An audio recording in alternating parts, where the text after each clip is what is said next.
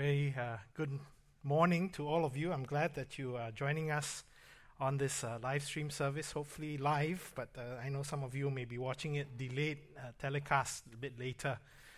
Nonetheless, I wanted to take some time to expound or look at this passage from John's Gospel, speaking about bread. Quite an apt passage. It's part of our lectionary reading, but apt because in the pandemic, I realized a lot of people have started baking. I know because I've started to enjoy the fruits of their baking as well. Praise the Lord for that. But let's bow for a word of prayer as we prepare our hearts to hear God's word. Gracious and loving Heavenly Father, we do thank you for this day, a day you have made that we can rejoice and be glad in. And even as we come before your throne of grace, as we sit at your feet to listen to your word, we ask, Lord, that the words of my mouth and the meditation of all our hearts be acceptable in your sight, O God, our rock and our Redeemer. Amen. Of course, you know right now what's going on is the Tokyo Olympics, right? And some of you, I think, may be watching the games and different type of games because no spectators are there. But, you know, watching the Olympics coming once every 4 years, in this case, it's 2020 Tokyo, but done in 2021, obviously because of the circumstances we find ourselves in. But I always love watching the games because, you know, it epitomizes, you know, the thrill of victory and the agony of defeat. If you remember way back in our days, we watched ABC Wide World of Sports. But one of the stories of the week, of course, is our very own Joseph Schooling. And you know that he didn't qualify even for the semifinals in his pet event, the 100 meters butterfly. And if you have been looking at the news or you're on social media, you realize that he's caught a lot of criticism. And, you know, people are not happy with his effort. It's not enough what he did to have won the gold medal. And I think that's tragic because obviously nothing can erase the amazing fact that he's won Singapore's first ever gold medal. But, you know, you can't satisfy people, it seems like. And people are very hard to please. And in many ways, this passage of Scripture also is the same. Because Jesus is finding the crowd really hard to please. And we're going to take some time to look at this. And we start in verse 24.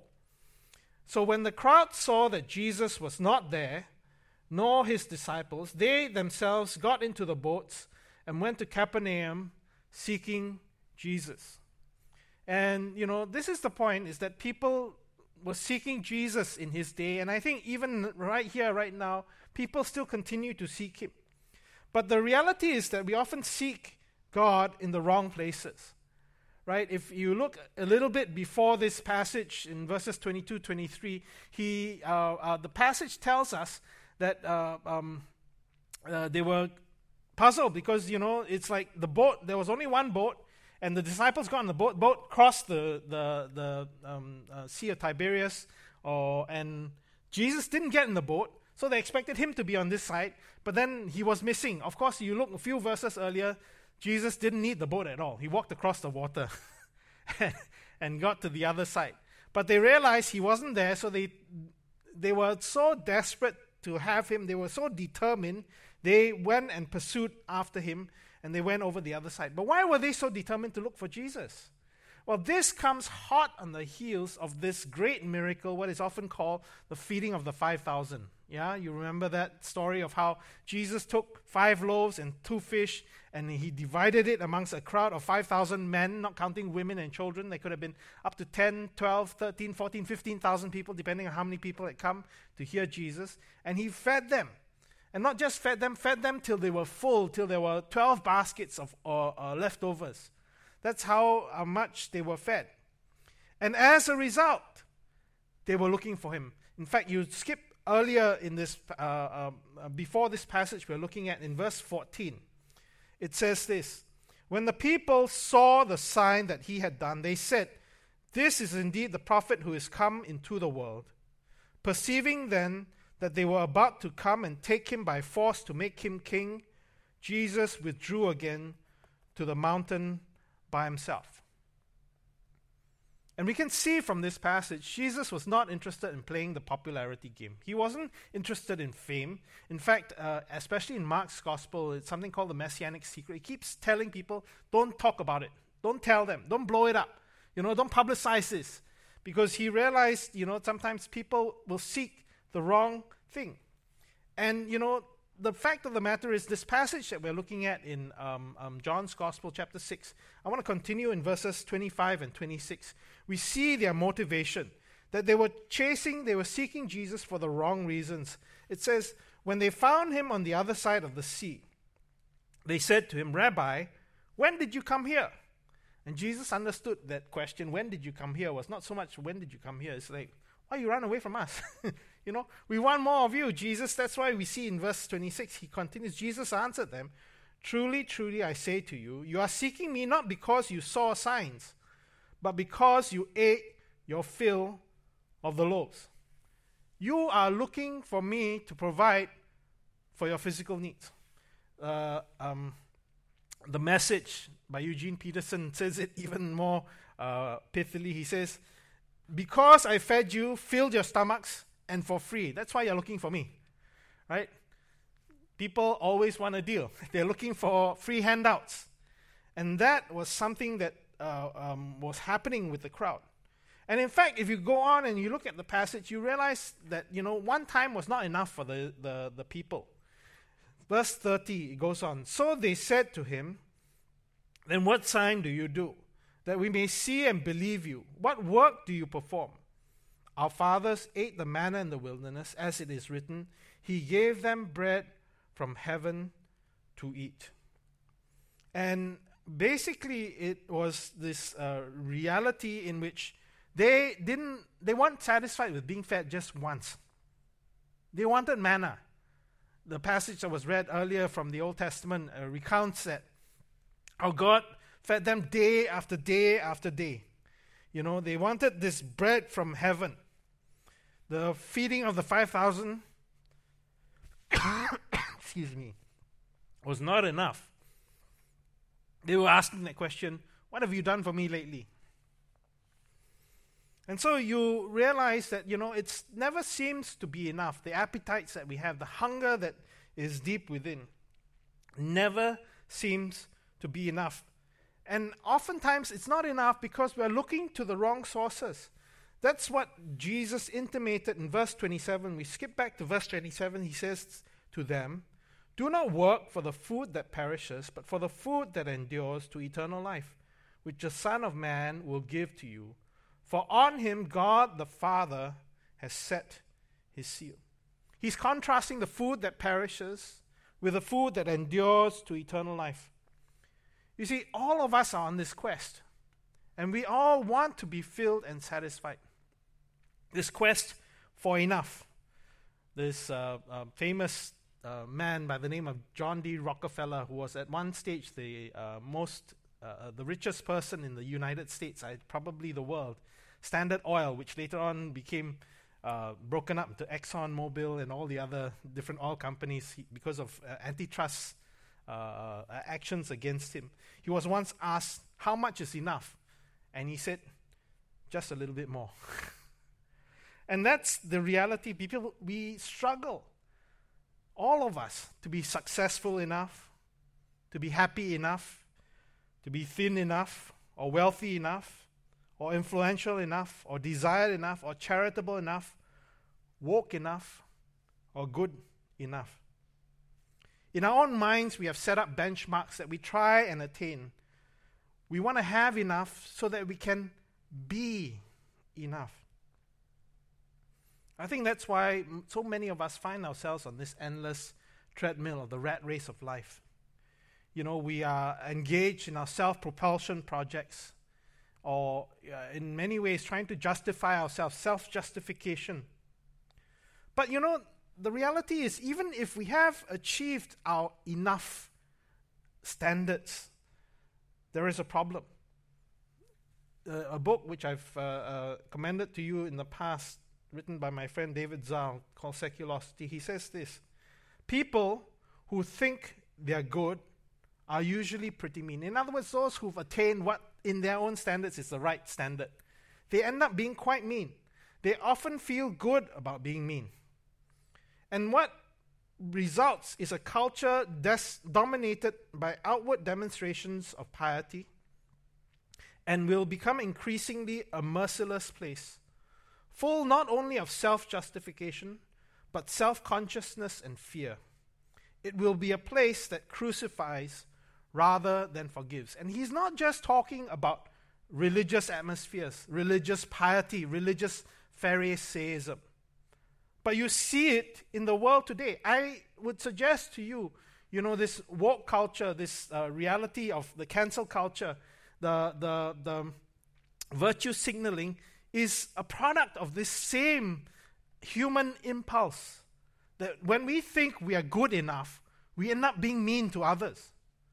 And we, chastise them and we call them up. But the reality is this: the Pharisee is not just out there. There is a Pharisee in each and every one of our heads as well. And I suggest to you that's why so many continue to struggle with mental health issues. Because we are never enough in our own heads, in our own minds. You try and reduce stresses in the external, it's not going to be enough. I know, for example, the MOE is trying. And they're saying year-end, the major examinations, they're going to cut some of the topics so that you have less to cover. But do you think the students are going to be any less stressed taking their O's or A's or N's or PSLE? I can tell you the parents are not any less stressed with that. The stress continues because the expectations are sky high. And we feel that we can never be enough. And that's the reality. So how can we find ourselves satisfied? Jesus, when he referred to the feeding of the 5,000, he called it a sign. In fact, all throughout John's gospel, miracles are called signs. You know what signs are, right? Signs are meant to point to something beyond themselves. Signs on the road which tell you there's a fork ahead, it's not the sign itself that's significant. It's telling you that up ahead you're going to have to make a decision. Do you go right or do you go left? You need to slow down because the road is not smooth. And the signs are never meant to draw attention to them itself. It's always meant to point to something beyond. And that's why, Jesus said in verse 35 of this passage, the last verse in this passage, he said this. Jesus said to them, I am the bread of life.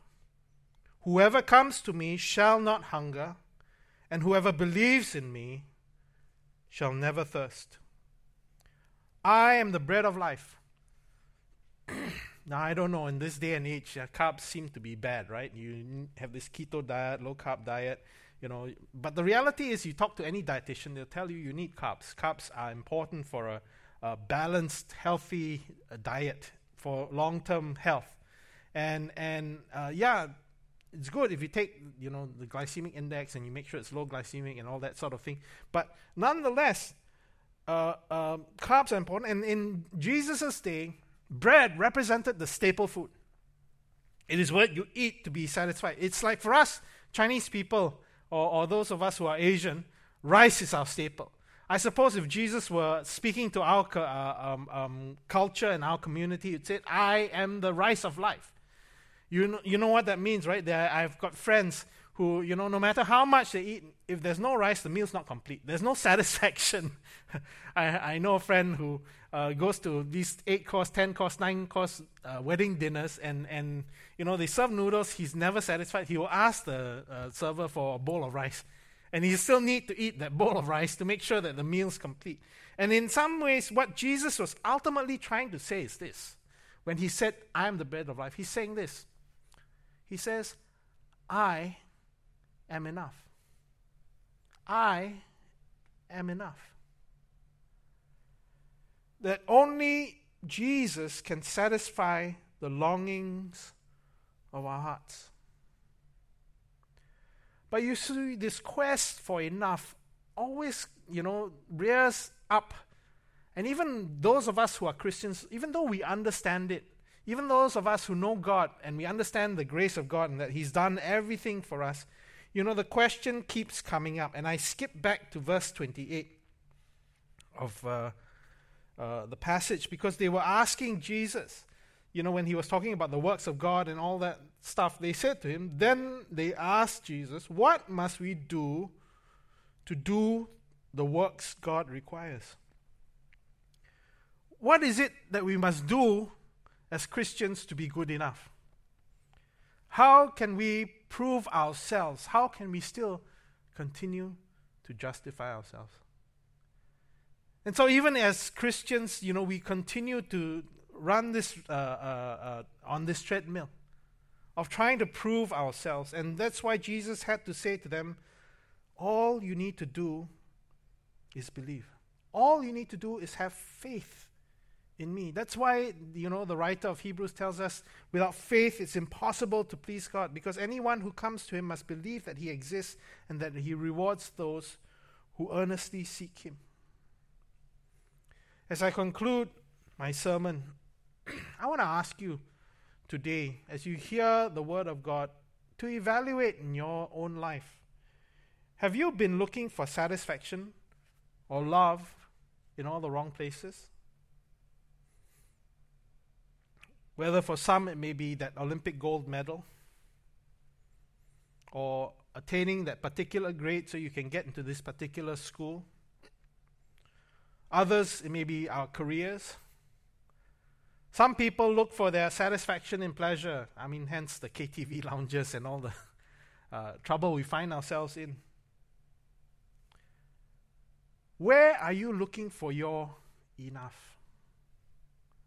Jesus says, I am enough. That my love is enough. And I believe he says to each and every one of us, I love you more than enough. And as we come before his throne of grace this morning, let's open our hearts to him again and afresh. And lay down our quest for enough. Climbing those ladders that really need to lead to nowhere. And find our satisfaction in him. And make all these other things secondary in that sense. Important, yes, but not primary in our lives. Not what drives us to him. Let's bow our heads for a word of prayer. Let's take a moment just to reflect on God's word.